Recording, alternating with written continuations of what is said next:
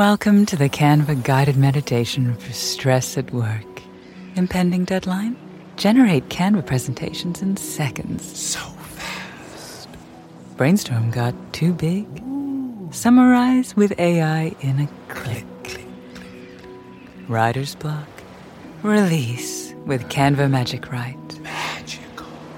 Stress less and save time at canva.com. Designed for work. Support for this podcast comes from Smartwater. Want to get a little more from every sip? Smartwater Alkaline doesn't just taste crisp and pure. It's loaded with everything you need to perform at your best, whether you're running marathons or boardroom meetings. Elevate how you hydrate and pick up a Smartwater Alkaline today. To learn more, visit drinksmartwater.com. You're listening to the Vox Media Podcast Network.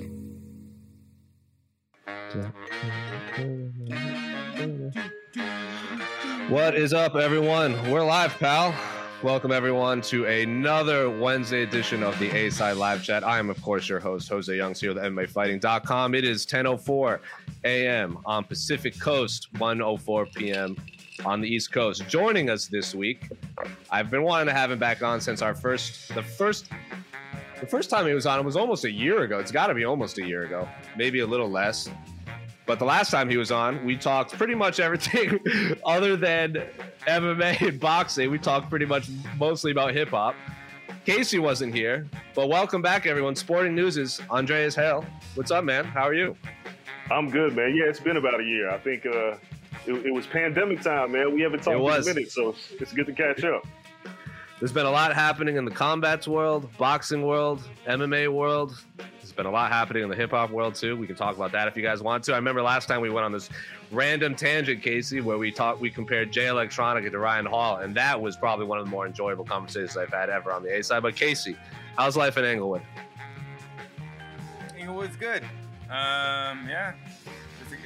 It's not 6,000 million degrees like it is everywhere else in the world right now. Yeah. It's a good muggy 74, so not past the AC yet, so it's good. And I got a refreshing water here. You know, my cool reusable straw. Everything's great.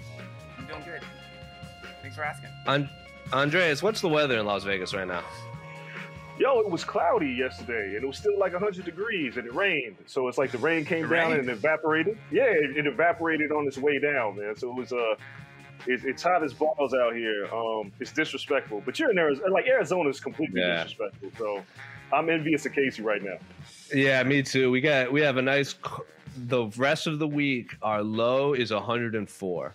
That's the lowest it will get for the whole week, and it will probably stay like that all the way up until Halloween, which is just, as you said, disrespectful. But you guys know the drill. You can ask any questions we want. It's not every episode we get someone that's also has his toes in the boxing world as deeply as Andreas does. But there was a lot of boxing going on this past week. There's a lot of boxing coming up. There's a big heavyweight title fight at the end of July. So we can talk about that if you want to. So anything you want to ask, throw it our way. I'm sure Andreas will give some people an update on his project with E, of course, Big E of the WWE. The last time he was on, he was the Intercontinental Champion. I don't believe he's the champion anymore, if I remember correctly, but he is not. Yes, I didn't want to say that and not be wrong, because I've been a little, now that pay-per-views are back in all these markets, I've missed a lot of professional wrestling these past few months. But we could talk about his project too. But Casey, what is our first question? To the questions. All right, here we go. All right, let's get to the big one. Yep, this is the one I figured we were going to talk about first. Andres is already shaking his head. Derrick Lewis versus Ciryl Gane for interim title. Given Jones goes public about a big payday for heavyweight fight, Ngannou asks in public, what are we doing wrong regarding fighter pay versus boxing? So when the UFC books Derrick Lewis versus Ciryl Gane, it is a mega flex toward Jones and Ngannou as a display of power. Do you agree? Change my mind. So Andres, wait, couple questions. You forgot Jones, Ngannou, and Stipe. Don't forget Stipe. And Stipe, yes. Stipe is now the forgotten man in this heavyweight title picture. So Andreas, you started shaking your head before you even started reading the question. So when you heard or you saw Brett Okamoto's tweet announcing Derrick Lewis versus Ciryl Gane for the UFC interim heavyweight title at UFC 265 in Houston in August, what's your initial reaction? Get the F out of here. First and foremost, Like, listen, man. Michael Bisping, Anthony Pettis, Robert Whitaker, Cain Velasquez, GSP, Matt Hughes, all those guys went nearly 2 years without a title defense. Ngannou fought when? 3 months ago? Yeah. Come on, man. Come on. An interim title for what? What are we doing here? This is a flex of power. This is absolutely what it is. Ciryl Gane and Derrick Lewis, I mean, look, I'd love to see the fight. This should just be a fight. This shouldn't be an interim title on the line. What the hell does an interim title mean? Look, I come from boxing where there's like too many goddamn belts. So I'd like to see less belts. And now that they just create belts on the fly, if a champion doesn't fight for 3 months, like this is turning into boxing without the sanctioning bodies. That it's disrespectful, man. I'm gonna keep using that word because this is so disrespectful to Ngannou. I don't know if John Jones will ever get a title shot. What are we doing here? I think the thing that also Francis brought up is he had already done enough to earn his number one contendership when Stipe and DC were kind of holding up the division for 3 years with it, because DC and Stipe fought once a year against each other for 3 straight years. And in that time, Francis pretty much lapped the division, and he had asked for an interim title shot on more than one occasion. He asked to fight Jairzinho in Jacksonville for an interim title. It was very justifiable. That was almost and I think so. Stipe knocked out DC at UFC 241 in August of 2019, if I remember correctly. And then Jairzinho fought Francis in May of 2020. And Francis asked for a title because, and at that point, they hadn't announced the rubber match between DC and Stipe. Francis asked for an interim title. They said, no, we don't need it. We're not interested. 3 months later, after winning the title, there's already an interim title. So, Casey, I know you've talked about this a lot, but has any other thoughts crept into your mind after hearing this announcement? Without sanctioning bodies, and I kind of keep telling this to people, there are no rules to a UFC belt. If the UFC, Dana tomorrow just tweeted, oh, we're stripping Francis because, I don't know, whatever, they can do that. There's no rules. There's no rule book. There's nothing that says anything that 1 year, 6 months, 3 months, you don't defend it in 3 days, we can take your belt, we can do anything. They can do whatever. They stripped Tony Ferguson for tripping on a cable that when he was on a UFC PR tour, like he wasn't like on his own. He wasn't at a water park messing around or anything. He was doing work for the UFC, promoting a fight. He injured himself and they stripped him of the title. So like there's no rules to this. Unfortunately, the UFC belt, as cool as it is and everything, and everyone wants one. To me, it's still just a glorified employee of the month. Yeah, so you get a good parking space. That's about it. There's no rules. They can make him up, and there's a reason for that. So the UFC has options like this. They can just flex their power and disrespect their own belt and disrespect Francis Ngannou. Do you think this, Andres, was a timing thing? Like they wanted one more belt on that August card? Or do you think there's really something behind the scenes going on with Francis? More disrespect for Amanda Nunes, too. Sorry. Sure. There it is. More disrespect. More disrespect. Sorry. Amanda Nunes can't headline a pay-per-view on her own for the title? We really need Ciryl Gane and Derrick Lewis? Like they selling tickets? Is that what we're doing? Again, is that what we're doing here? We couldn't wait another month for Ngannou to defend his title? In all fairness, he deserves that, right? Like, he at least has earned that. There's so many other fighters say, oh, I'm not ready, or they get hurt. And Ngannou waited all this time to get his title shot, destroyed Stipe Miocic, and he's asking for another month. It's not like he's asking for another year. Ciryl Gane and Derrick Lewis, again, a great fight, but why does it have to be for a title? And if it usurps Nunes and Pena for the title, that's even more ridiculous. I don't think, let's be honest, you could put 3 or 4 title fights on a card, right? But, you know, most people buy pay-per-views for the main event. Or the diehards buy just because it doesn't matter who's fighting. Right. Putting an interim title on your poster doesn't make me sit there and go, ooh, I need to spend $75 or whatever the hell it is to buy a pay-per-view because I want to see Derrick Lewis and Ciryl Gane fight for the title? Cut it out. It's ridiculous. Disrespectful. It wasn't ticket sales. UFC ain't gonna have problems selling tickets in Houston. They're gonna fill it with Toyotas. It's not ticket sales. Yeah, it's cool to have Derrick Lewis fight in Houston. That's cool, but they sold the tickets already. They didn't need it to sell tickets. Yeah, this is what happens when they sell the tickets out before they announce the fights. Like, remember when they did that in the London card that was headlined by Jimmy Mano and Corey Anderson, and people were up in arms over that being the main event, but the tickets were already sold. And the UFC's like, well, you already bought him. Sorry about it. But it's going to be longer before we see John Jones, Francis Ngannou, Andreas. That was pretty much a layup to book that fight at some point. And now it seems even longer. It's going to take even longer. What are we against here? Like, what do we help me understand this, guys? John Jones, Francis Ngannou, that's probably one of the biggest fights. The biggest non-Conor McGregor fight they can make right now. And if either guy is asking for money, it's not like you don't have it. Come on. It's not like you don't have it. You're underpaying these guys to begin with. Don't get me started on this. These guys get paid too little to fight, right? And now it's like you're asking the pound-for-pound best fighter and arguably the best fighter in the history of the sport to move up in weight class to fight perhaps the Mike Tyson of the heavyweight division. Mm-hmm. And what is a blockbuster could potentially just be a one-fight show where you could pay everybody else a 20 and 20 and nobody cares because you're paying for the main event. Pay these men what they're getting. Deontay Wilder and Tyson Fury are fighting for a third time, and they're getting paid. John Jones is asking for what I think he deserves. And, if they didn't say he doesn't sell tickets, this fight sells tickets, sells pay-per-views. Mainstream wants to see that fight. Come on. Yeah, you slap those two in, put the heavyweight title on the line. I feel like it's a no-brainer that fight happens in Madison Square Garden. Heavyweight champion of the world in MSG with the history of that arena with the heavyweight title. That's not a layup, as I said. That's lowering the basket and just placing it in. But real quick, back to Amanda Nunes. Everyone kept saying, well, they need a championship fight. There was already a championship fight in this card. We had the Lady Goat on this card. It's like, and well, she doesn't sell. It's like, that is on you, UFC. You cannot sell the one that arguably the greatest female fighter ever to be in MMA in the UFC, one of the most violent fighters, and she's facing Julia Pena, and yeah, you can argue if it's going to be competitive or whatnot, but Julia Pena can sell a fight. She can do that, and that's what Amanda Nunes needs, because Amanda Nunes, she's just not a natural. She doesn't drop promos, but Julia Pena can, and like this was a great opportunity for Amanda Nunes to have like a rival, and then she can showcase on Fight Night. And it just sucks for Amanda Nunes. And all the spotlight would have been on her. Now, coming into that fight week, all we're going to be talking about was like, this is a stupid interim title fight. And we're not going to be talking about Amanda freaking Nunes.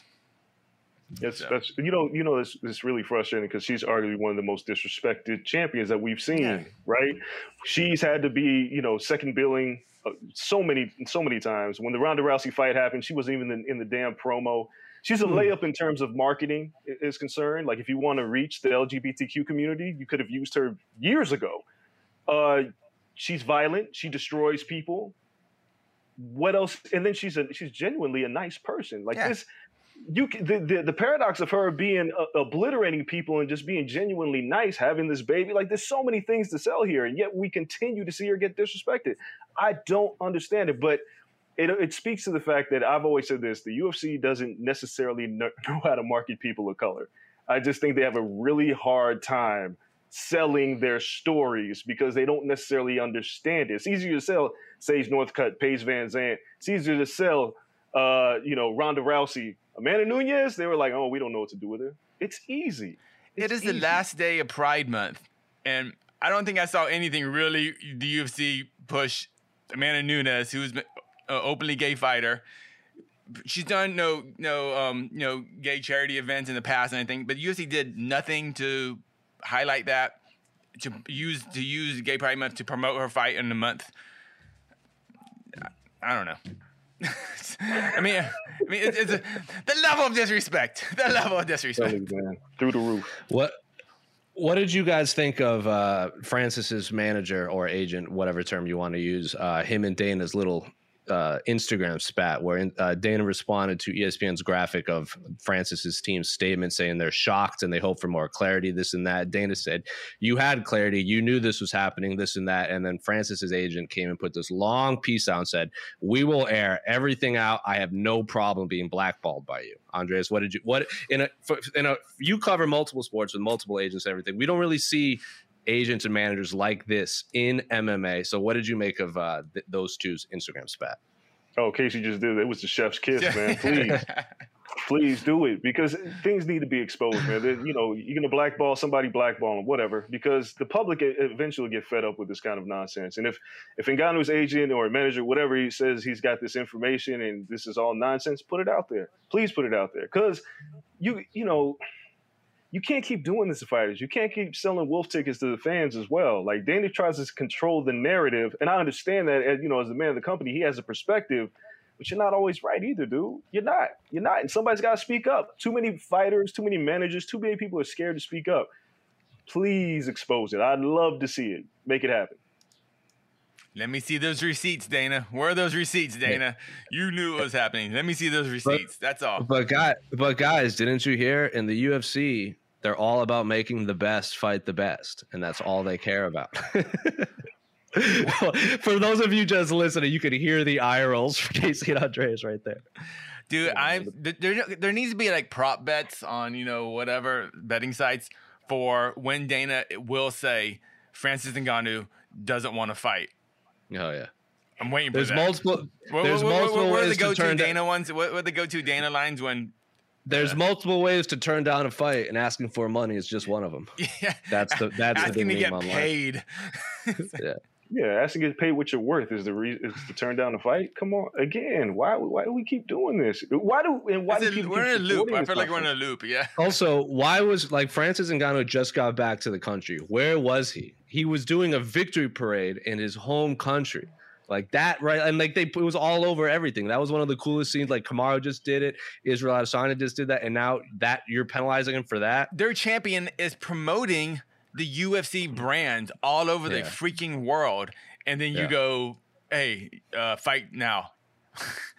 It's like they're promoting the brand. They're promoting UFC. They're promoting those three letters, that belt, that what it's worth in the continent of Africa. That's amazing. The UFC, and that's Ngannou doing it on his own. It's just like, Let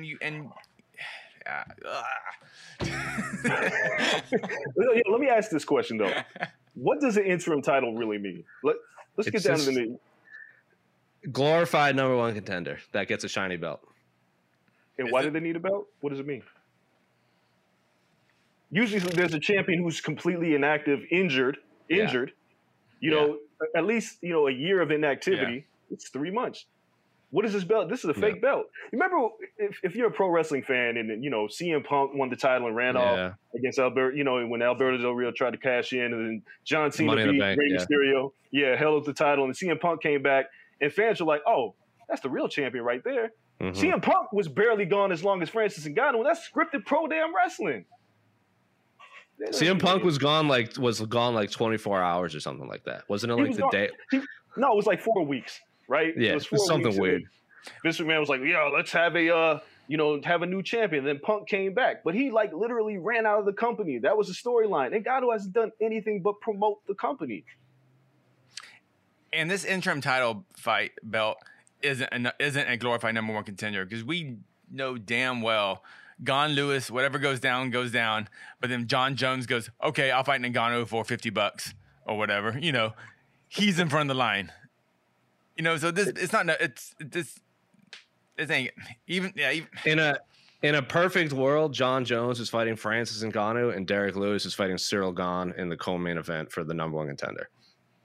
And isn't Stipe ahead of both Gane and Derrick Lewis? Yeah. I mean, like when we were in Houston, I asked Dana White for an update on the Derrick Lewis Francis fight. And he goes, "That's the fight. Winner will fight Stipe. John Jones is going to wait." That was what he said a month ago. And now that's just out the window. So, that means Colby Covington is not fighting Kamaru Usman, for people keeping track, because Dana White said that just as much as he said Derrick Lewis, Francis Ngannou. So that fight is clearly not happening. Wait, wasn't Colby Covington wasn't he refresh me on the history? He was also an interim champion who didn't get the fight for the belt. I mean, with his interim belt, right? When he fought Kamaru, he wasn't the interim champ, right? There was no title unification fight, no. Shocking. Wait, so the last two interim belts, were those Tony? Am I missing Tony and Colby, or was there one in between? Well, Poirier was the interim champion. Yeah, Poirier got the unification. Okay, Poirier. Okay, so Poirier. So he actually is an interim that actually was number one contender. Okay. Well, there was one in between. All right. And I think that one was justified, right? The Poirier one, because Khabib had been out for a bit, or he was going to be out for a bit. Yeah. I mean, and most times, I'm not a fan. I mean, I'm not against interim belts, and they're justified. Bellator just had they really that one is interim belts, yeah. and that was very justified because of the tournament. And it's not something that's not injury. Sometimes it's just if you have that's the issues when you have a fighter in 2 weight classes. Sometimes they can get tied up in 1 weight class. So that one made sense for Bellator, and no one had an issue with that. This one clearly doesn't fit that. I guess. Oh my God, we're gonna be talking about this so much. Dang it, this is. It's frustrating. Yeah, it's frustrating. If you're a fan, you should be frustrated. Us as media, we're frustrated because we all want to. I mean, no disrespect. I love Derrick Lewis. I think he's a great guy, and Ciryl Gane is seems like an excellent fighter, and I love to see that fight. I just don't. Just stop disrespecting the champ. That's all. Stop disrespecting your champions. You cheapen your champions by doing things like this. You cheapen your own belt. The UFC cheapens it. Like they're very cut off the nose, bite the face. All that stuff. Yeah. I want one last thing on this, Andres. Yes. I want because you're in the boxing world. And we're talking about solely the fights, not the business behind it or anything like this. What were you more disappointed over? Losing the Francis John Jones fight that was a layup, or Anthony Joshua Tyson Fury unification for all the belts? John Jones, Francis Ngannou. The reason why is because, we kind of knew that Tyson Fury was going to be stuck with Deontay Wilder. And we kind of also know that the winner of that fight, if Tyson Fury wins, more than likely the Joshua Fury fight will still happen. We have no idea if Ngannou and John Jones will ever happen at this rate. Like, it's getting ridiculous. Like, John's inactivity will become an excuse because he's been inactive for so long. That's a good point. That is a very good point. Joshua's fighting. Is Joshua fighting Usyk? Is that happening? Seems like it's September 25th. It seems like that fight is happening. So it's like they still line up. Too. Yeah, still tough. Those are both 100%. It's only months apart. A month, month and a half apart. John's the best in the world, arguably ever in the history of a sport. If he wins the heavyweight title, I don't think there's an argument. He would be the best. I think he would be, especially if he beats Francis. I think he would surpass GSP in my mind. Yeah, I'll agree with that. Whatever. Yeah, he's up there. That's all. Yeah, it's all subjective. But sorry, I was just thinking about that Wilder 300-pound bench press video. Sorry. Great form, right? Did you see his coach? Do you follow his coach? Sorry. Wilder's new coach on Instagram, Casey. He posts the weirdest stuff. I was at the press conference and he was a weird dude. No, it's another level. Did you see that video of his lady painted a picture of him, Andres? Or that video of his lady painted a picture of him, Andres? Yeah. Yes, man. I saw that and I was like, yeah, this makes sense for a heavyweight champion to have this guy as a trainer. Whatever. Listen, I'm still excited for that fight. I'm excited for it too. If Deontay Wilder wins that fight, it's going to be ridiculous because everything that's gone on between the suit being too heavy, the accusations of cheating and loaded gloves, to his own trainer spiking his water or throwing in the towel and being paid off. If he wins the third fight after all this nonsense, and then he's going to tell everybody to shut up, it'll be it'll break the internet. If he blows Tyson Fury out, it'll break the internet. I really wanted Tyson Fury. Because Tyson Fury is obviously the biggest troll in the heavyweight division. I really wanted him to come out wearing I wanted him to come out wearing the same suit that Wilder wore at the press conference and just start shadow boxing on stage. I thought that would have been hilarious. Like when he came out in the Batman outfit against Klitschko. He shadow boxes and gasses out 10 seconds in. Oh, man, you're right. You're right. This is heavy. Man, I don't know how he did that. Very impressive. Heavyweight tomfoolery. All right. Some other ridiculousness. Welcome to the Canva guided meditation for stress at work. Impending deadline? Generate Canva presentations in seconds. So fast. Brainstorm got too big? Summarize with AI in a click. Writer's block?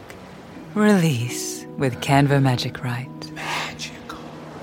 Stress less and save time at Canva.com. Designed for work. This episode is brought to you by Hyperice, the leader in advanced warm-up and recovery technology. They have tons of innovative products, like Venom-heated wearables to help soothe sore back muscles, Normatec compression boots to speed up recovery and increase circulation, and Hypervolt massage guns to improve mobility. Loved by athletes like Naomi Osaka and Erling Haaland. Try them yourself. Get 10% off your order with the code MOVE at hyperice.com. After last night's Tough, is there any argument that Tough should stick around as opposed to Contender Series, which would add 2 to 3 seasons a year? Yeah, I think Casey's answered this a lot. He doesn't want Tough to exist in general. But, Andreas, what are your thoughts on the Tough Contender Series debate? Tough should die.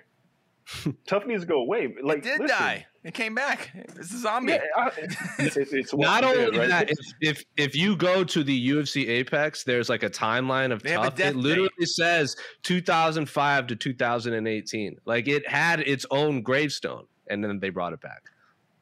And why? It's not like they even brought it back with a new format. It's the same. Like, I'm away from home. I got kids. Cry, cry, cry. I got to fight for my family. Cry, cry, cry. You know, let me scrap, bro. They're still wearing the neon-colored basketball jerseys as uniforms. It's been like that since season 1. And it's not like there's heat. There were heat between these coaches going in. No, there's nothing there. There's nothing interesting about this show whatsoever. These narratives don't even get me, you know, I'm like, I don't want to watch. Just fight. That's it. Just fight. I don't need these ridiculous stories. I don't need these guys in the house. Just fight. Just fight. It's like it doesn't even count. He's a good fighter, but is he a good roommate? That's why I need to know. I was like, I don't. There you go.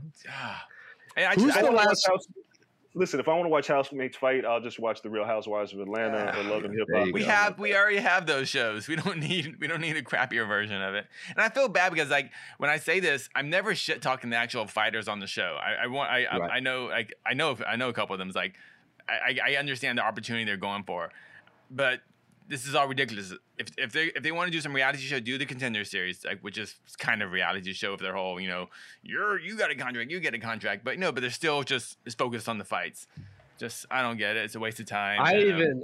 I even still think the Contender Series could take longer breaks between seasons, because from what I've heard, they're kind of tapping the market really hard and they're running out of fighters. And now you're getting these fighters coming in with like 2-0, 3-0 records. It's regardless. a scam. It's a scam too, you know, as far as contracts and stuff. But I don't anyway, who's off the top of your head? Who is the last really high level Tough winner that is like still doing damage in the UFC? Oh my God. I think there's clearly one answer, but I mean, there's a lot. I mean, two. I mean, yeah. Like for the very recent seasons. Usman is the Usman one. He's obviously champion since then. Rose, Carla. I mean, no, I'm not talking about like the season crowning a champion. I'm talking about like they won the Ultimate Fighter and then they had to like fight their way up. I'm not talking about like Nico and Rose. And I'm talking about winners. Okay, I know I'm talking about winners. Because like Kamaru, and then the next season is Ryan Hall. Obviously, he's kind of inactive right now. And then Tatiana won the year after that. She's obviously, I think a lot of people consider her one of the uncrowned champions. But after that, you got like Brad Katona. Juan Espino is still good. Macy Chazen is still good. But like I don't know if they're winning titles anytime soon. Tim Elliott, Jesse Taylor's. Brad Katona's not even in the UFC anymore. You know who's doing well off their tough stint is freaking Let Me Bang guy. Julian Lane. Yeah, he's doing great in bare knuckle. He got a victory. I watched his fight. Like he's crazy, but he comes out. He has this Let Me Bang still. And he has one knockout win in the history of his combat career. Yeah, it's called Let Me Bang, not Let Me Knock You Out. It's just he's always banging though. He's banging. The guy bangs. It's not a lie. Not a fan. Juliana Payne could obviously win the title. Corey Anderson could still win the Bellator title. He won. But Eddie Gordon also won. Ryan Bader. Wasn't Ryan Bader tough? Yes. Yeah, Ryan Bader. Double champ. Beat Vinny Magalhaes. That was the gross. That was like the last season I actually watched, and that was like the gross prank season. They were like peeing in each other's drinks and stuff. Okay, moving on. Yeah. MMA. This is literally just titled MMA. Does PFL's league system produce more entertaining fights? Lately, there's been a lot of great finishes, and the fights that go to decisions are crazy good too. Biggest fight, easiest paycheck. Is that why everyone from 125 to 145 volunteered to fight Sugar Sean on 10 days notice? I think these are two separate questions. Yeah, but, okay. I was confused. I was like, what? Yeah. Andreas, do you like PFL's league system? It's cool. It's a different wrinkle. You know, it's intriguing, but 90% of the time I'm watching, I'm like, wait, what's going on? Like, yeah. Wait, oh, you need a first round finish? Oh, well, what if I just run around, you know, and run the timeout? Like, but it's still intriguing. It gives, you know, it's like the big three, right? You know, it's like there's the NBA and there's the big three. Like, we got a different set of rules. So it's fine. I mean, they do have good fights. You can't front. Like, you know, when you watch PFL, it is entertaining. The system is, it can be sketchy, especially if you try to explain it to somebody who never watches MMA. It's like, hey, you should watch this. And it's like, well, what does this mean? It's like, hell, I don't know. Just keep watching. I feel like half the broadcast is them continually explain, you know, what the point system is. Like half the broadcast is that. It does, I think, make wins and losses feel a lot bigger. Like if you lose, if like when Anthony Pettis was fighting his last fight, he's like, if he loses, he misses the playoffs. I was like, oh shit, that's right. He has to win. So I guess it makes wins and losses mean a little bit more. But go ahead, Casey. I know. I think I know what you're gonna ask. I was like, what is it? I don't know. I just the playoffs. I don't know. It's just, and then I don't understand. Like, are there only? I didn't know. Are there only 2 fights to get into the playoffs? Is that right? Points. So I think it's. But you only fight 2 times, right? Then I can never get an explanation of that. Because I thought it was like a round robin where you have to kind of like in World Cup where you face everyone. And then I think if it was like that, the season would last more than a year. I think that's what it should be. But I think they're just time. So I think it's like 2 fights. If you get 2 first-round finishes, you're just automatically in the playoffs. But there's more than 2 fighter. So you don't. It's not a round robin. You don't face everyone in your bracket, right? You just. I don't believe so. But you would have to ask our own AK Lee. He's the PFL whisperer on our site. See, that's all. That's what I wanted you to ask because there's no clear answer. I don't know. Yeah. Anyway, biggest fight, easy paycheck. Is everyone calling out Sugar Sean? Andreas, if you could pick, who should fight Sugar Sean on 10 days' notice? I'd like to see the Marlon Vera fight. The rematch? Yeah. This one. Other than that, I don't know. I just want to see him fight. Yeah, I think everyone. I think off the top of my head, Merab, Ray Borg, Tim Elliott, and Ricky Simone called him out, and I believe Sugar Sean responded to Ricky Simone, so that I bet that's probably the path they'll take. I don't think there's any chance they give him Merab right now. Because he seems like he's going to be a monster in that division. And then Ray Borg is obviously a 125er out of the UFC right now. Tim Elliott's a 125er who also lost his opponent. So I'm thinking it's going to be Ricky Simone, which is still a good fight. I like that fight. Does O'Malley want to stay on the card? Is that the plan? Yeah, I think so. He was the opener for the pay-per-view card, for the Conor card, which is like the prime spot for pay-per-view.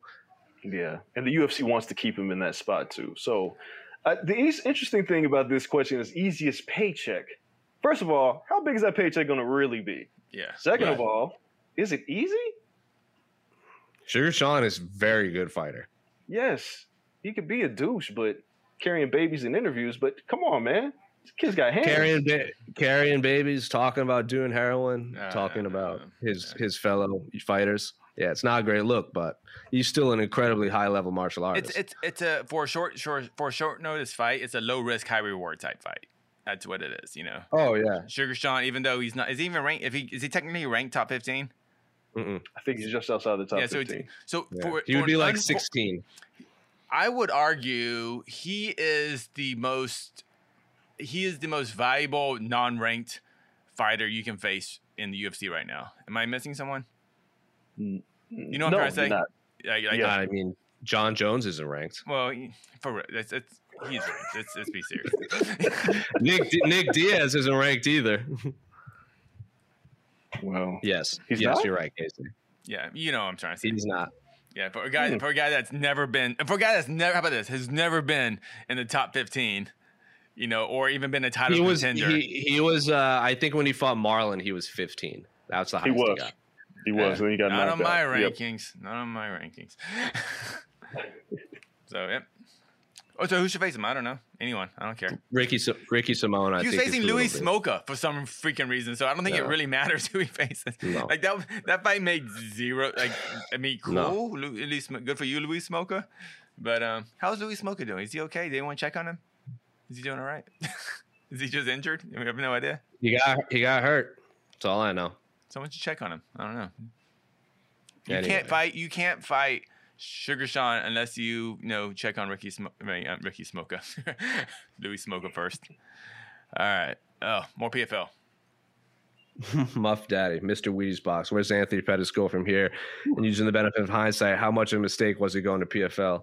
When he left the UFC, Bellator seemed like a much better place for him, knowing that he could have fought guys like MVP, Patricky Pitbull, Douglas Lima, or Paul Daly. It just seems like his star power took a big hit going 0-2 in PFL. Also, fun fact, him and Kamaru Usman are the only two fighters with multiple wins over a top 6 ranked UFC welterweights. Who's the other guy? I know he knocked out Wonderboy. Who's the other guy beat?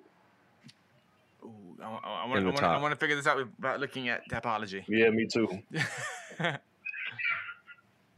Oh my God, I don't know. I can't think of the other one. It's just Wonder Boy. That's the only one I can think of. Duh. It's obvious. But both fights were at the first time they fought was at lightweight. Who is it? It's Chiesa. He tapped Chiesa at 226. Oh yes. He's wow. top, I didn't think Chiesa was top 6, so that kind of he's number. Him beating Neil Magny catapulted him into the top 6, and then of course he knocked out. So he has stoppage wins over Stephen Thompson and Michael Chiesa. Anthony Pettis is getting into that Michael Johnson area in the sense that he has incredible victories and like, what, you lost to them type of guy. Listen, you know what I mean? Listen to this stretch. Like, people always say who has the hardest, like the toughest schedule, like record wise in the UFC.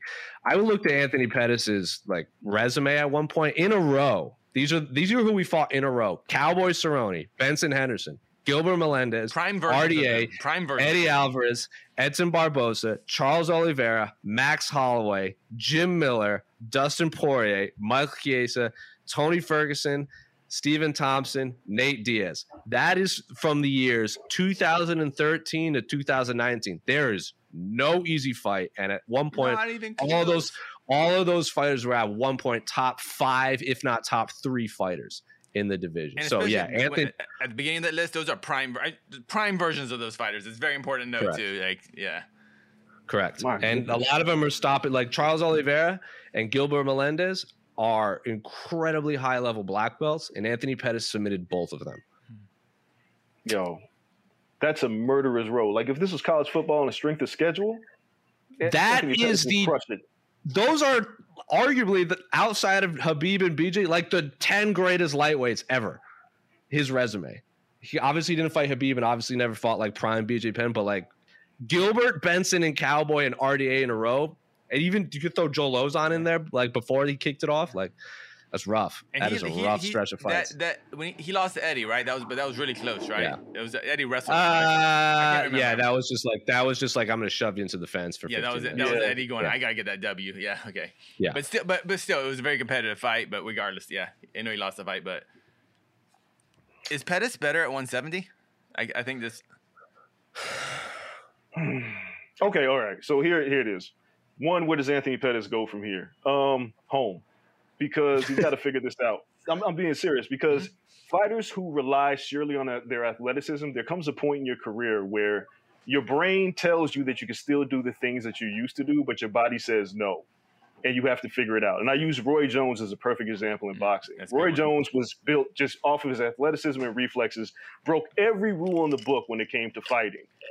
Once he slowed down a nanosecond, it was over, and he had to adjust. He didn't. And that was pretty much the end of his career. And he kept fighting. Sometimes he was still more athletic than some fighters, and he beat them. But for the most part, the fundamentals weren't there. He didn't figure himself out. He was done. Floyd Mayweather, on the other hand, when he was Pretty Boy Floyd, was obliterating everybody until he started hurting his hands, and he started to change his style based on his hands injury history and what he knew he could do. Anthony Pettis needs to reinvent himself. he still goes out there and tries to do the things that he can't any longer do. There's no more Showtime kicking Anthony Pettis. He probably fall off the cage now. And that's no disrespect to Pettis. It's saying that you're getting older. You have to figure out what you can and can't do now. And that's why I say he needs to go home. Is it over? I don't know. But mentally, he has to understand that my body's not going to cooperate like it used to. I need to reinvent myself. And he has not done that yet. So he needs to take some time off to figure it out. Otherwise, he's going to end up like Roy Jones with just a huge losing streak, and then people will say he's washed up, even though you just explained he's fought the murderer's row of fighters. And at one time was on the damn Wheaties box. The only UFC fighter on the Wheaties box still. Have there been any other combat sports athletes on, like, was like Marvin Hagler on the Wheaties box or anything? I don't know, but I'm definitely the only MMA fighter who's been on one. Yeah, he's. I would imagine. I would imagine. Yeah, I was going to say Muhammad Ali's probably. Yeah, Muhammad Ali's been on a few times. I think they even came out with one when he passed away. They might have had like a commemorative one. He's been on it a few times. I'm sure there's been Olympians in the past, but I can't think of any off the top of my head. I like the Roy Jones comparison. Anthony Pettis also started his own business, like his own agency. So maybe he's being pulled in 1,000 different directions when he's not fighting. Clarissa Shields, was she ever on the Wheaties box? I just Googled it, and there's like a photo of it, but I don't know if it's real or not. No, I don't recall. She should have been 2-time Olympic gold medalist. Like she should have been. She really should have. Yeah, it's a fan-made one. I think someone complained about her not being on it and then made their own. But back to this question, I would love Anthony Pettis and Bellator and into that and in that welterweight division. That's just exciting fights. That's all. That's just Pettis versus talk about giving Pettis like murderer's row. It's like, oh, Pettis versus Douglas Lima. Let's do that. Jeez, that's not fun either. Yeah, but Pettis Paul Daly, like, hell yeah, I want to see that. These are fights that we kind of, just I want to see. Just I don't fault him for going to PFL. Like, I understand the mentality, but as a fan, you want to see him in Bellator. As a fan, you looked at that lineup of welterweights. You're like, shit, he could fight there, and I'd love to watch every single one of those fights. He could headline whatever. Now it's like, you lose to Clay Collard. And it's like, all right, dude, what? Like, now what? Hey, I'm sensing some Clay Collard disrespect here. Oh, no. Once upon a time, that would have been preposterous to think that Clay Collard could beat Anthony Pettis. Now it's like Anthony Pettis has come down to earth. So, and Clay Collard's a part-time boxer who had an amazing run in the bubble at Top Rank. I really think kind of that factor no one's really talking about, because you don't really. It's hard to kind of talk. What's the word? I'm sorry. But the bubble. PFL has got a really strict bubble, and I've heard a lot of complaints. I mean, it's just how it is. But like UFC essentially has no bubble. So fighters kind of come and go, and and a lot of fighters have been dropping out, especially in the past with UFC. But PFL has been very strict. It's like a 2 or 3 week bubble. I heard it just sucks. So I heard Pettis kind of like another fighter saying it really just mentally drained them and just made it very difficult to fight. And they a lot of them thought they didn't fight their best, but they all had to go through the same circumstances. So it wasn't like he had an unfair advantage over someone else. But it'll be interesting seeing Pettis kind of back in this kind of non-pandemic version of Pettis, where he can just kind of train regular if his coaches kind of maybe just be more mentally there. And but the PFL thing just didn't work out for him. To answer your guys' questions, Muhammad Ali has been on the Wheaties box twice, in 99 and 2012. Max Baer was on it. Who's Jack Dempsey and Ken Baer? Norton. Is that a boxer? Are those all boxers? Yeah, they're all boxers. Okay, that's what I said. They're all boxers. Max Baer fought in like the 40s. Oh, okay. Like he was, and then obviously it's Baer. And then obviously Jack Dempsey and Ken Norton, you guys know. Wow. Stone Cold's even been on Stone Cold Steve Austin's also been on the Wheaties box. He's the only professional wrestler. Well, he deserves There you go. Tristan Gordet, Jeremy Stevens explanation to MMA fighting. You buying Jeremy Stevens' justification why he pushed Jakar close during the fighter face-off in April for UFC Vegas 24. In an interview with MMA Junkie, Stevens felt Jakar got too close for comfort, which he did not like, saying that he came up with his hands behind his back, putting himself nose to nose with him, which he felt broke conduct first. According to Stevens, he felt that he didn't cause the concussion with his hard push that day and felt that Close wasn't ready. Citing other interviews where Close was switching camps and dealing with injuries, Stevens felt like it was was BS and just a bunch of excuses. So Casey and I had talked about this when it first happened, but Andres, just quick thoughts on the Jeremy Stephens, Drakkar Klose situation. Man, these stare downs, these guys getting close to each other and using it as an excuse to push somebody, but it does get kind of out of control, and I can understand the invasion of personal space, but you got to do something about it then, right? I don't know if this was Drakkar Klose looking for a bailout. Oh. But it sounds like it, right? It's like there was a lot of things going on in his camp. Am I buying Stephens' excuse for pushing him? Yeah, actually I am. I understand why he did it. How many people get pushed in these, weigh-ins anyway? Lots, right? Whose fault is that? Whose fault is it? Apparently it's Sean Shelby's fault. Dana blames Sean Shelby. And how many shoves have there been when Dana White's there? Lots, right? That's 6 more than Sean Shelby's. Yeah. Once a show. How many UFC cards have there been? I'm gonna say once a show. Yeah. And Sean Shelby is 130 pounds, and Dana White's like this big dude. Like, it's stupid. But I understand what Jeremy Stephens is saying about personal space. Like, somebody gets in my face like that, I'm pushing them. No. Look, I get it. I don't agree with it. I think you should conduct yourself better. I think you shouldn't push fighters, especially the day before a fight. I don't think you should. But his explanation. You know what? I have to think about this for a second. What do they call these? What is this called? It's called a face-off. It's called a face-off. I guess the question becomes, what are you doing? And what is Jeremy Stephens' nickname? Lil Heathen. There you go. Living up to his nickname. He came out to real motherfucking G's. Like, he's a gangster. Yes, he did. So, I have to look through the history of Jeremy Stephens' face-offs to see how close he allowed other fighters to get to. It is always like that. I remember when Renan Barão got off the scale and he was literally adjusting his pants, like tying his his sweatpants and looking, and he was looking down, and he didn't even see Jeremy Stephens, and Jeremy Stephens shoved him away because Renan Barão wasn't paying attention. And Renan Barão was like, "What the hell was that?" Like, it caught him off guard. Jeremy Stephens always gets aggressive. Yeah. Always gets aggressive. I recant my statement because now I remember these things. Okay, yes, the Renan Barão thing. Yes, but it's not justifiable. No, I mean, you just can't. You can't justify. Like, I get what he's trying to say. That. Like, he shoved the hell out of him. Yeah, he did. Double shove right here in the shoulders when you're flat-footed and your hands are basically behind your back.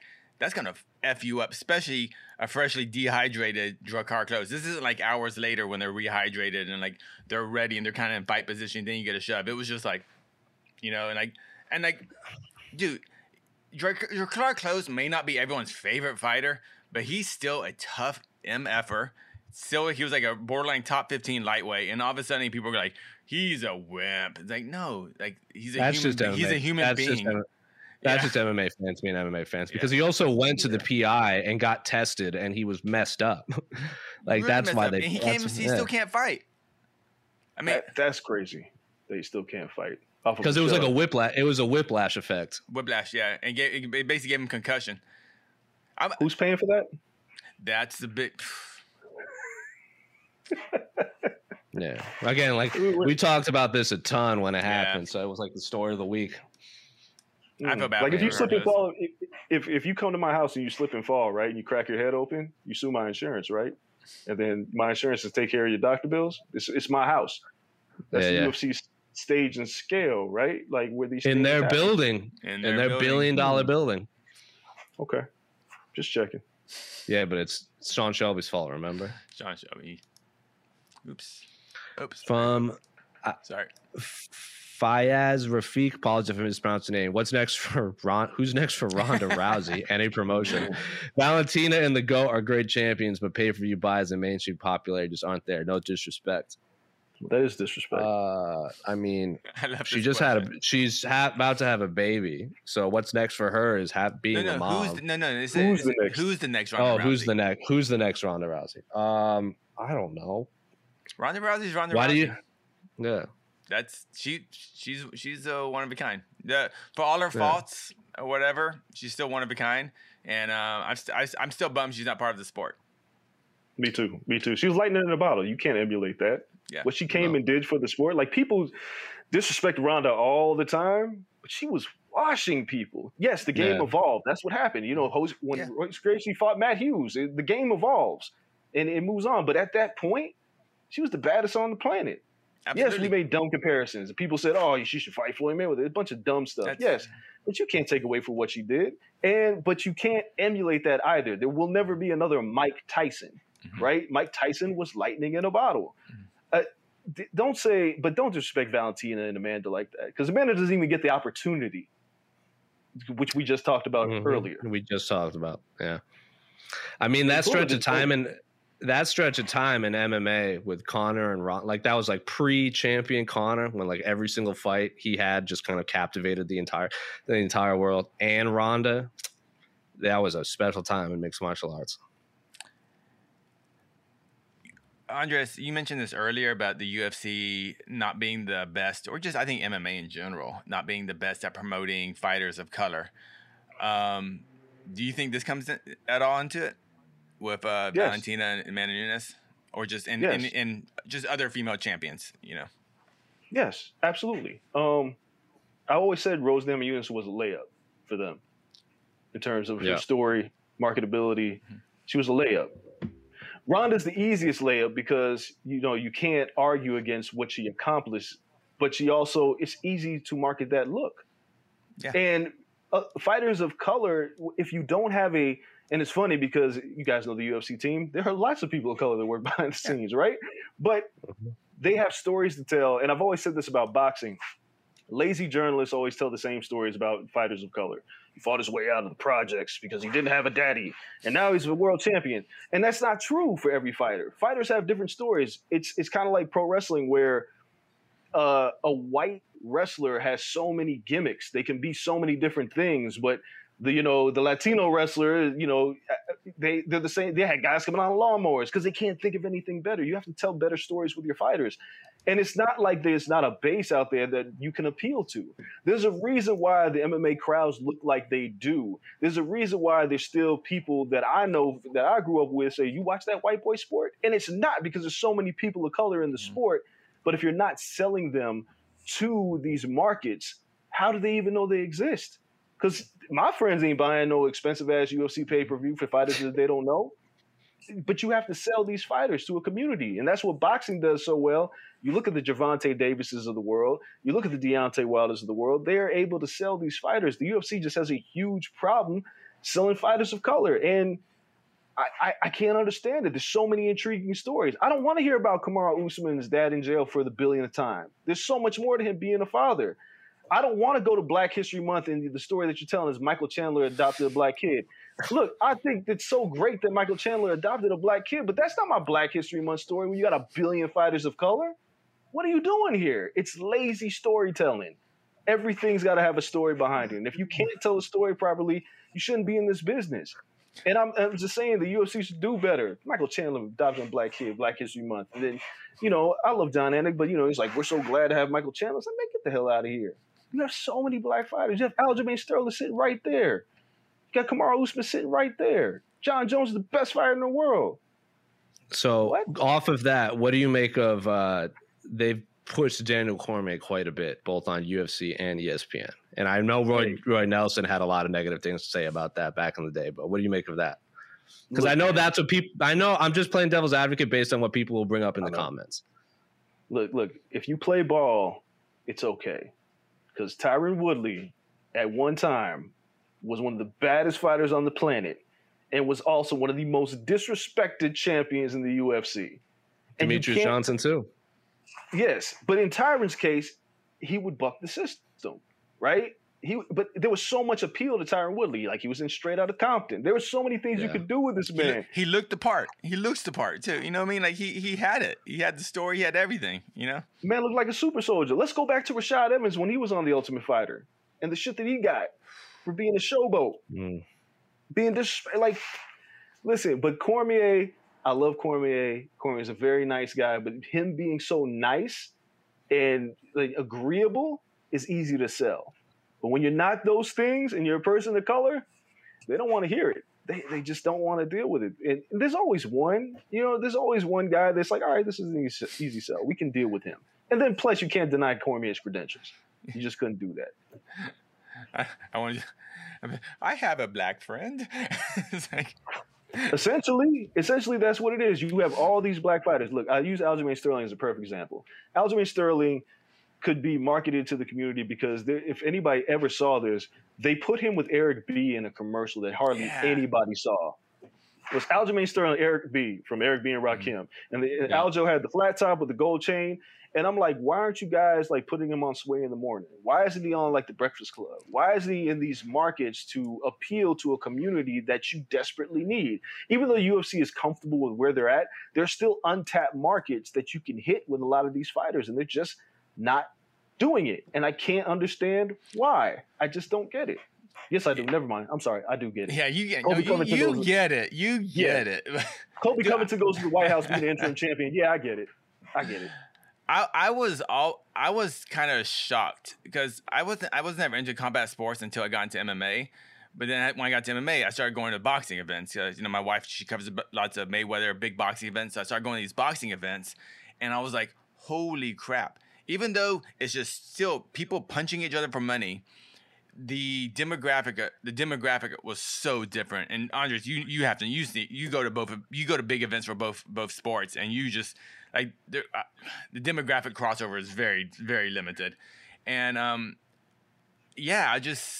always been kind of amazed by that. Because I live in Inglewood here. It's a very diverse community here. And so when I train in my garage, and I can tell like everyone there's youth boxing gyms down the street. No one knows what MMA is in this neighborhood. So when we're rolling on the ground and our neighbors are walking by, I know they're looking at us like, that's some weird shit going there, So it's just, I think it's so interesting. I never quite understood why or how MMA can be kind of just part of the black community, because I know it's kind of getting there in small parts, but as a whole, it's still a novelty. Is that correct, Andres? Oh, that's absolutely correct. Listen, like for me, when I got into it, is because like most people, I ran across UFC 2 on my black box as a kid, and I was like, I just like watching people get punched in the face for a living. That's just the things that I do, and I enjoyed it. But when after the dark period, when UFC came back, they had once Zuffa came into the picture, they had opportunities to tell better stories. And I always use Rashad Evans as a perfect example. Rashad Evans was an easy sell to the community. He was the champ. He won the Ultimate Fighter. And he felt like one of us. He came out to Mobb Deep shook once. He felt like one of us. But it felt like that the UFC kind of muted what Rashad Evans was, and they didn't give him the opportunity to promote himself in the markets that he needed to be in. I wrote for The Source magazine. I interviewed Rashad Evans. But I felt like, shouldn't he be everywhere? Shouldn't you be putting him on BET? Shouldn't you be put him in these markets? He should be recognized by the community and inspire the youth to want to get involved in MMA. But if you're not infiltrating those markets, it'll remain the perception that, it's a bunch of Budweiser drinking white guys, college kids that like the sport, when that's not true. And they don't even make up a majority of the sport as fighters. Yeah. It's crazy. I can't wrap my head around it in those terms. But then I hear Dana White talk sometimes, and I'm like, I get it. All right. Want to do some rapid fire, Jose? Who did what Woodley play in Strata Compton? Was he part of the lynch mob? He was part of the lynch mob. Correctly? Yeah. I couldn't remember. That's the easiest. Like, how could you not sell that? But whatever. Whatever. All right, here we go. Yeah, all right, rapid fire before we close it out. So I'm going to our YouTube comments. So thank you for all the comments. I'm going to throw a bunch up now. I've been keeping track. Here we go. With threats to our nation waiting around every corner, adaptability is more important than ever. When conditions change without notice, quick strategic thinking is crucial. And with obstacles consistently impending, determination is essential in overcoming them. It's this willingness, decisiveness, and resilience that sets Marines apart. With our fighting spirit, we don't just fight battles, we win them. Marines are the constant our nation counts on to fight the unknown. And through adaptable problem solving, we do just that. Learn more at marines.com. Survivor 46 is here, and so is On Fire, the only official Survivor podcast, and we have a twist this season. The winner of Survivor 45, Dee Valladares, will be joining us every week. We're going behind the scenes of the biggest moments, the how and the why things happen, and the strategy and analysis you can only get from someone like me, a Survivor winner. Listen to On Fire, the official Survivor podcast, wherever you get your podcast.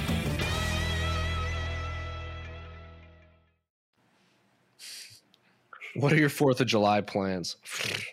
Getting ready to go to Vegas. No big fights? No fights, yeah. I'm getting ready to go to Las Vegas. Yeah. This is for Jose. Before we got on, I said I hadn't covered a fight live since last March, so I'm mentally preparing myself for McGregor Poirier next week. I'm jumping out of the frying pan and into the fire, so I'm about to drink a lot this weekend. How about that? Yeah, it felt like, because I was talking with our good buddy Oscar Willis, and I felt for like a year and a half it was me, him, John Morgan, and like a rotating group of other MMA medias that would come in and out. And it is the last few we've seen more and more of our old friends again. So it's going to be fantastic to see a bunch of the people I haven't seen in a long time. Because it feels weird going to Las Vegas and not seeing everyone. I know, crazy. So your 4th of July plans are preparing for Conor versus mentally, Dustin? Yes. Yeah. He's going to sit there and like, I'm going to stretch. I'm going to get all my healthy fats in. I'm going to get all that stuff. Get ready. Right. Carb up. You already know. And it's high sale in Vegas too. So yeah, I'm relaxing this week for once. Yeah. I'm going to go see some boxing. Last Saturday there was so much boxing, bare knuckle boxing and MMA that like a week of nothing will probably mentally reset me. Yeah. Anyway. All right. I have a question for Andres since he covers MMA. All right, this question first. Hi guys, stopped a moment to say hi. Go Ryan Hall. Yes, Ryan Hall is returning, and the fight we're all going to be at. So very excited. Andreas, last weekend we had Lomachenko win, Tank Davis win. We had the big UFC fight. We had bare knuckle boxing going on. Biggest winner, single winner of all those events. Who stood out? Whose performance stood out the most? Gervonta Davis.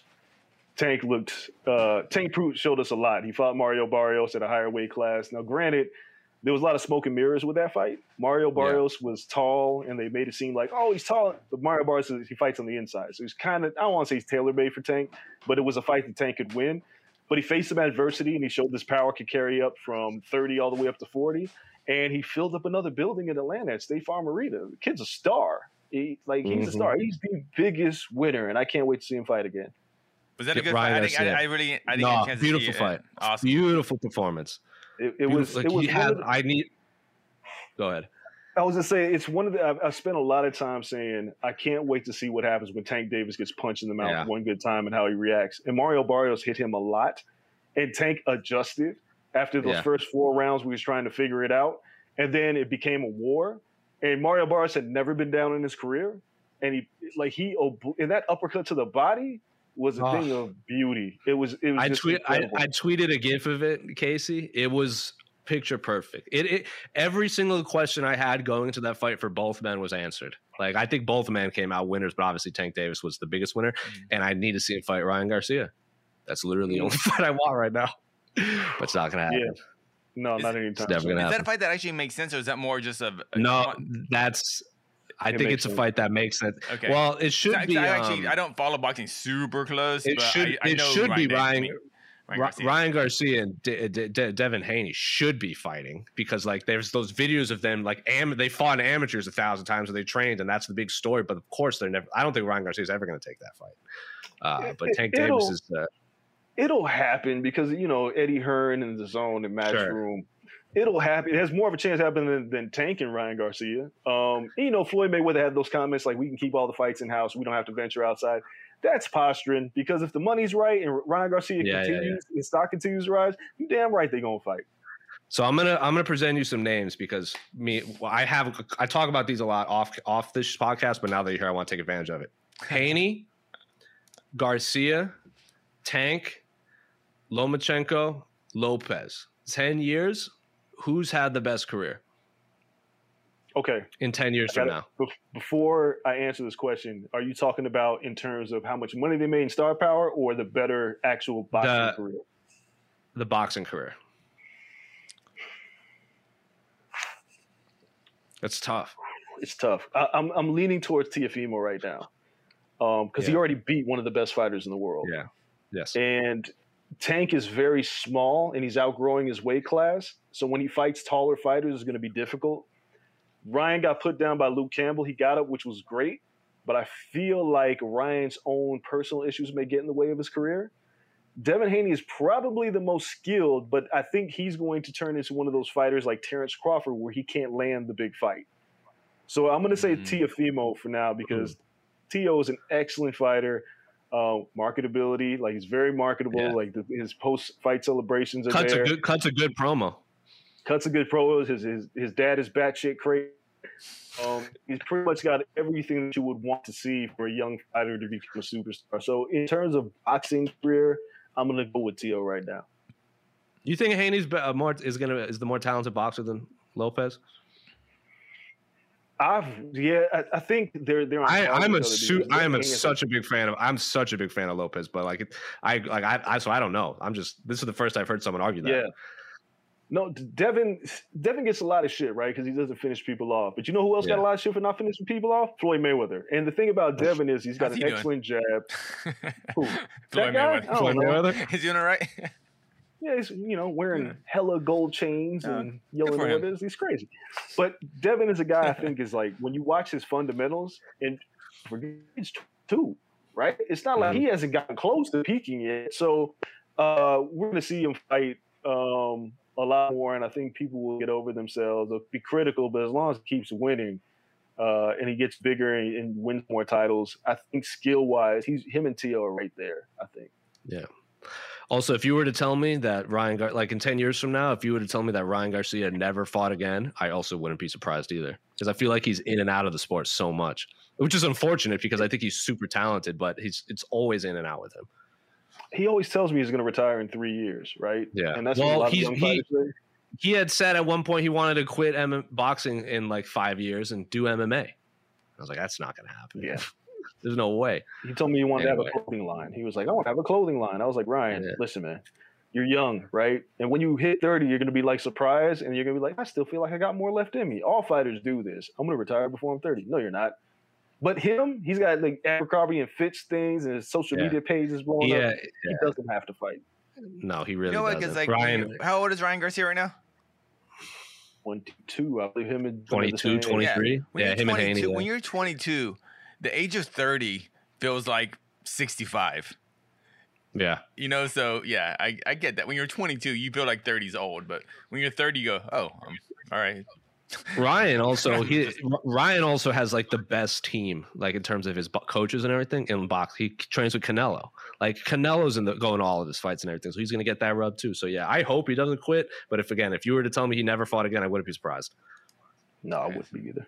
Just fly through these.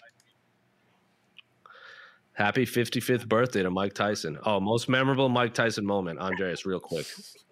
Just one. We're gonna keep it in the ring. In the ring. Oh, come on. I'm sure you. I don't want. All right, fine. Out of the ring. What biggest, most memorable moment in Tyson? The interview where he told Leslie he was gonna eat his kids, man. Like, oh my God, that's. Look, I've watched every Tyson fight. I actually have a DVD collection of every single Tyson fight. And yes, he was explosive, phenomenal in the ring.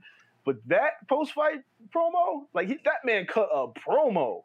I was there's reasons they use that promo, and I feel like there's a song every year that comes out that uses parts of that promo. Yes. And Mike was an enigma. So yes, man, the fact that he's still here at 55, given how tumultuous his life was, is like a victory in itself. Mike Tyson's biggest turnaround, between him and Snoop Dogg, their babyface turns were incredible. Snoop was on trial for murder, right? Mike Tyson went for jail for rape. And these guys were like two massive baby faces. Snoop's doing a goddamn Corona commercial. You could have told me this shit in the 90s if these two would still be here doing this. Snoop and Martha Stewart doing shit together. Yeah. It's like, what, dude? All right. Yeah. I have issues with Mike Tyson, but I understand. I understand. But there's redemption. I get it. Yeah. Mike Tyson normalized face tattoos. Oh my God. I would not. Someone told me that's the most because I'm kind of big into the tattoo world, and that's probably the most famous tattoo in the world. Is Mike Tyson's face tattoo? I would say. Yeah, when he did it, we was like, he's lost his goddamn mind. But yeah. But now you know what? Now you don't even see it. It's just kind of part of it now. It's weird. It's that tattoo has also brought to the forefront copyright laws in tattoos, because like now if you put it in a game or like when it was in The Hangover, you have it's copyright trademark stuff because it's an original piece that the artist did. Remember Carlos Condit got sued for that? Yeah, Carlos Condit too when they put it in the video game. Yeah, that's a weird thing. All right, go ahead. Sean should choose Kelleher. Wouldn't hate it. Brian Boone Kelleher, good friend of the show, has called him out a bunch. I like that fight actually. Yeah, so do I. Like him a lot. I like that fight a lot. A lot of people said they would love to see Kelleher. I think he called him out on this show a few times, so it would make sense. Okay, boom. He also said that if he wins, he would smoke with him. So I think that just sells right there. Thoughts on Dana acting like a child because Francis has a great MMA management team. Didn't take the BS that came out of Dana's mouth. Yeah, we talked about this a lot. Dana just not every time coaches or managers push back on Dana like that. I think as a general rule, if Dana is talking shit about your manager is doing a good job. Great. Yes. Yes, absolutely. If you're a fighter, your manager should not be best friends if they're promoted. They should actually hate each other. Like they're because like Holly Holmes, longtime manager, and her and Dana's are not on good terms. Yeah, that means they're doing their job. Yeah, exactly. Another one from Mr. Boza. AG fights Poirier, Glover, and Jan's fight supposed to take place at UFC 266, pushed back to UFC 267. Francis asked for Derrick at 266. UFC said no. What the hell is going on? So I believe, I don't know. Glover and Jan is allegedly going to take place in Abu Dhabi. Cool timing, I guess. I thought it made too much sense to have Jan and Glover in Chicago, considering there's that big Polish population. Yeah. Throw Marcin Tybura on that card too. Throw Joanna on that card. But obviously, as I've said a million times, anything we want doesn't happen in the UFC. No. And the question was, what the hell is going on? Dog, I don't know. I don't know what the hell is going on. Your guess is as good as ours. Someone wants money. That's all. Yeah, and Dana don't want to pay people what they're worth. Or rather, Hunter Campbell. Yep. Yeah. The lawyer. Yeah. Yeah. Who's at Helwani on Twitter? Who's at every press conference you go to now? Hunter's standing off to the side. When Dana speaks over to the side, it's usually to him. Yeah, remember the cell, you would hear fighters. Connor would be like, "Oh, I'm gonna talk to the Fertitta brothers after." Lorenzo. Yeah, wasn't Dana. So basically, the new Lorenzo is Hunter Campbell. Mm-hmm. Is anyone excited for Lewis and Gane as a fight? Yeah, that's a problem. Yeah, that's a problem. When we hate on this fight, we don't hate on Lewis versus Gane in itself, them punching each other for money. That's cool. That's gonna be great. But obviously, it's outside of the fight, which makes it an issue. Correct. You don't need you don't need a fake belt. No, I love the fight. I don't love the fact that you're undermining Francis Ngannou. That's it.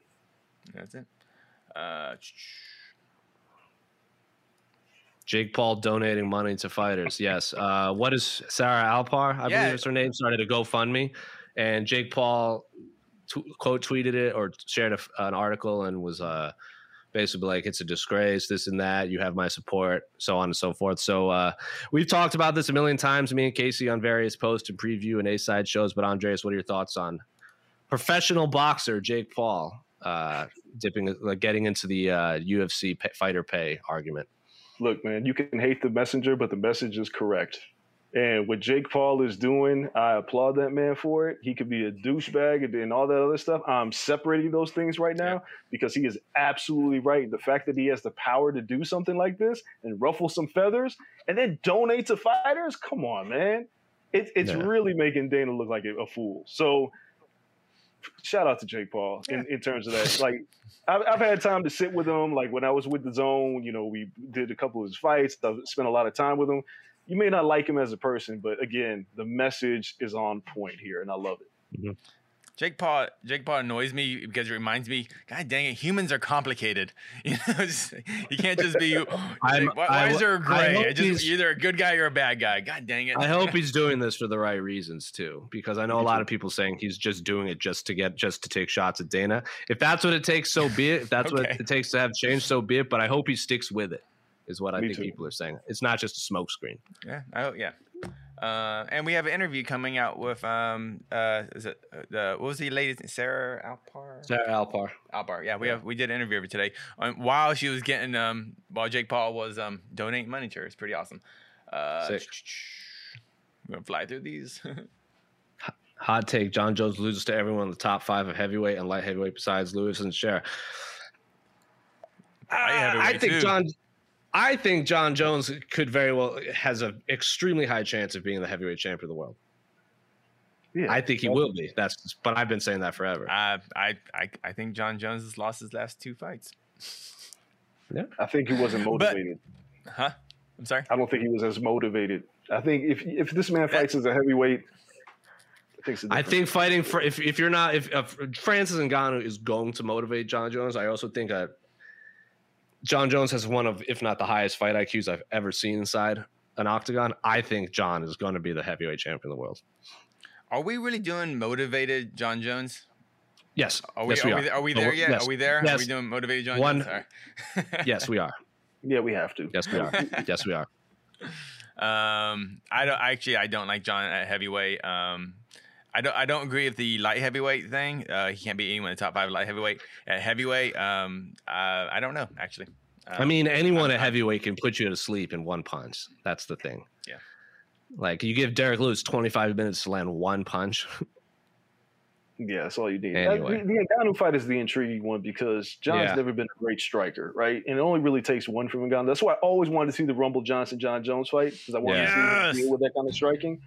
So that's the only thing that concerns me is that power because John, he can get hit a lot, and it only takes one from a heavyweight. But I think at light heavyweight, I think he beats everybody there.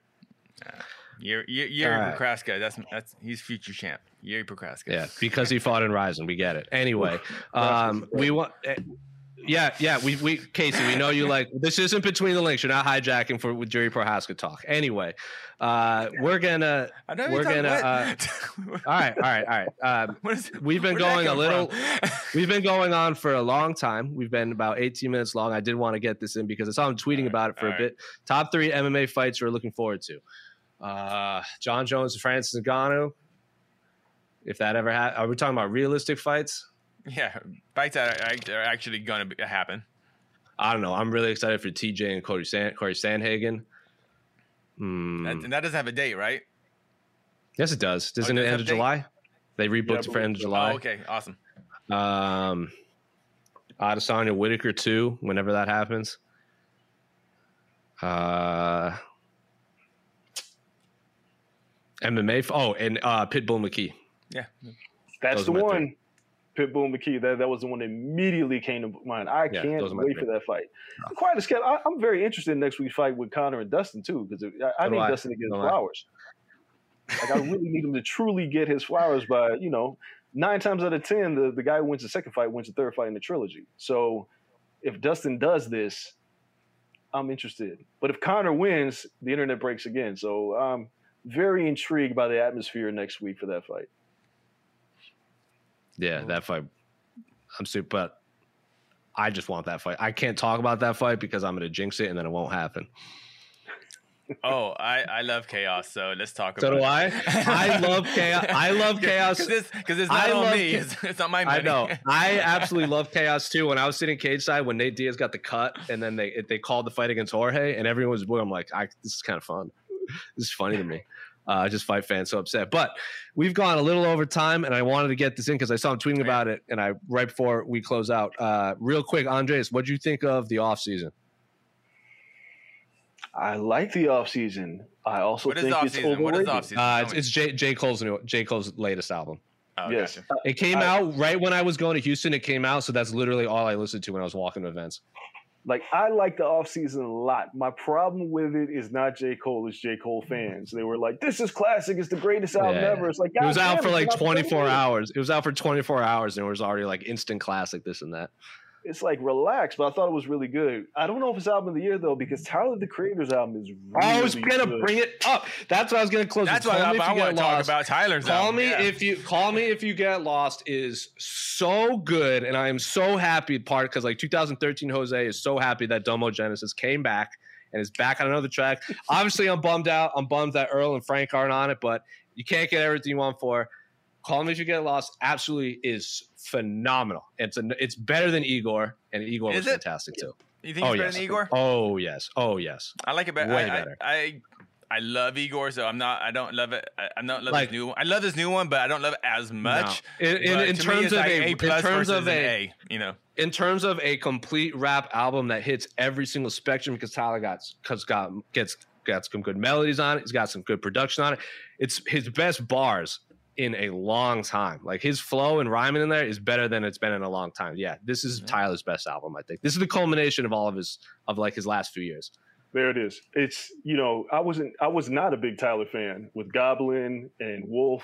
I was not a big Odd Future fan, but the talent was always there. Like you could see the musicality and everything was always there. This is like Tyler reaching his final form, right? Like This is him ditching all the, like late teens, early 20-year-old nonsense he was rapping about. But now it's like everything's kind of coming together for him. And Igor was that project as well. Like Igor being what it was and Call Me If You Get Lost being what this is, it's like when Kendrick made To Pimp a Butterfly and Damn, right? There were two completely different projects that people love for different reasons. This album is incredible. This right now, this is my album of the year.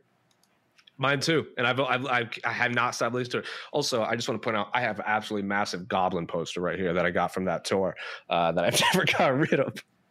I liked Goblin, but like obviously listening back to it, I was like, oh, like this is just not high quality music. But at the time, it was just refreshing. It was like it was like just the new scene. I was also like 22 when it came out, and it was something I just felt I had become stagnant, and music had become a little stagnant. It was just something new. But I'm glad Domo's back, because Genesis went to college with me for 1 year. He went to ASU, and he walked around house parties and he's like, I'm gonna be a professional musician and I'm gonna buy his first he's like, when I become a millionaire, I'm gonna buy a diamond Charizard medallion. And guess what he bought? A diamond Charizard medallion. And I remember that house party when he told everyone that. I was like, good on you, man. Look, since we're doing stories, fun fact, I'm very close. I used to be the editorial content director for Two Dope Boys. And if anybody remembers, Future had beef with Two Dope Boys. A little bit. Little bit. Okay. We were at South by Southwest one year during the Woody Awards. And Tyler the Creator. 2011? The 2011 one. That's the big Tyler one. Yeah, that's when I was at too. And he says, fuck Two Dope Boys at the Woody Awards. Yeah. And we were there, me, Shake, and Mecca from Two Dope Boys, and I'm like, we're about to fight. Like, there's about to be a fight. Because they talked, like, we thought we were going to get into it with them. It's a long story about why that happened, but it was never anything personal with Tyler and them. It's just when you are in music and you get so much music every day, you don't get a chance to listen to it all.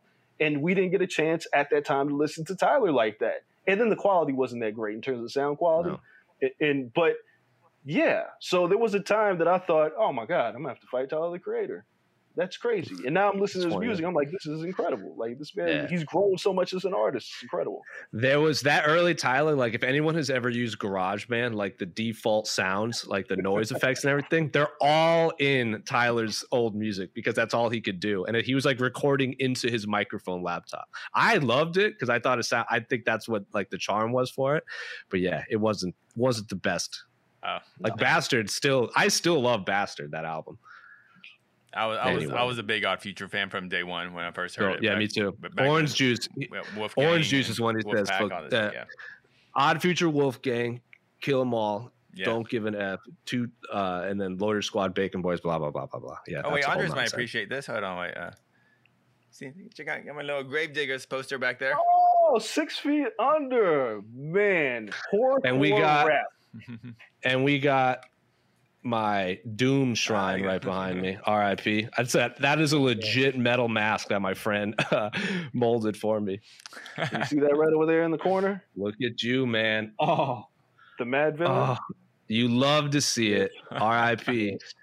That crushed my soul. Doom was one of the greatest of all time, man. Just a complete. That's an enigma right there. That dude. Speaking of which, Super What with MF Doom and Czarface rules too this year. That's way up there. Very damn good album. Anyway, we've gone an hour and a half, but I'll talk with Andres. About music all the time. Anyway, Andres, thank you so much for joining us again. You can plug whatever you want to plug right now before we sign off. You can follow me on social media at Andreas Hale. We didn't get a chance to talk about it, but if you see this thing behind me, Our Heroes Rock, that's me and Big E from the WWE and Johnny Davenport, who designs the New Day's gear. We're doing a cartoon that's kind of Schoolhouse Rock on Black history with some hip hop involved. We raised a bunch of money on Kickstarter. We're in production right now. Rhapsody is doing the song about Ruby Bridges. It's going to be really dope 3D animation, so that's coming at you hopefully by the end of this year. And yeah, that's about it. Just keep up with me. If you follow me on social media, you're going to get a treat because I don't just talk about MMA. I talk about everything, and it gets wild, and people say crazy things to me. I'm sure you guys have seen that before. We love it. We're also in a case. We're in a fun chat. Me and Andreas are in a fun chat. We just talk about hip hop the whole time, and is clearly kind of on sabbatical right now because he's dad part 2. So when he comes back, he'll be back on the show again. Dude, that guy has been ducking me. He's like, because of training. Yeah. I whooped up on him one day, and he's all like, "Oh crap, I better go make some babies, otherwise I got no excuse to come over here and take my whooping from Casey." So I'm just saying. But we're cool. Hey, man. We're cool. We're not keeping score. It's just fun. It's just sparring. We're learning. We're not keeping score. It's just 1-0 Casey. Yeah. Well, 1-0. Shit. What if it is 1? Anyway, you can find this on all your Spotify networks, and I don't think we'll be back next week because Casey and I will be at Media Day with Andreas for UFC 264. So we're gonna skip next week. We'll be back next week by Andreas. See you in Vegas, man. Thanks for joining us. All right, y'all. Peace out. Oh, my God. We didn't even talk about Joe Schilling. Oh, boy.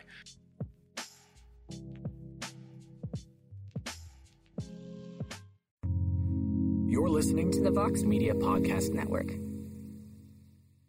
Canva presents stories to keep you up at night. It was an ordinary workday until... The Singapore presentation is at 3 a.m. The office was shocked. That's when we sleep. Maya made it less scary with Canva. I'll just record my presentation so Singapore can watch it anytime. Record and present anytime with Canva presentations at canva.com. Designed for work.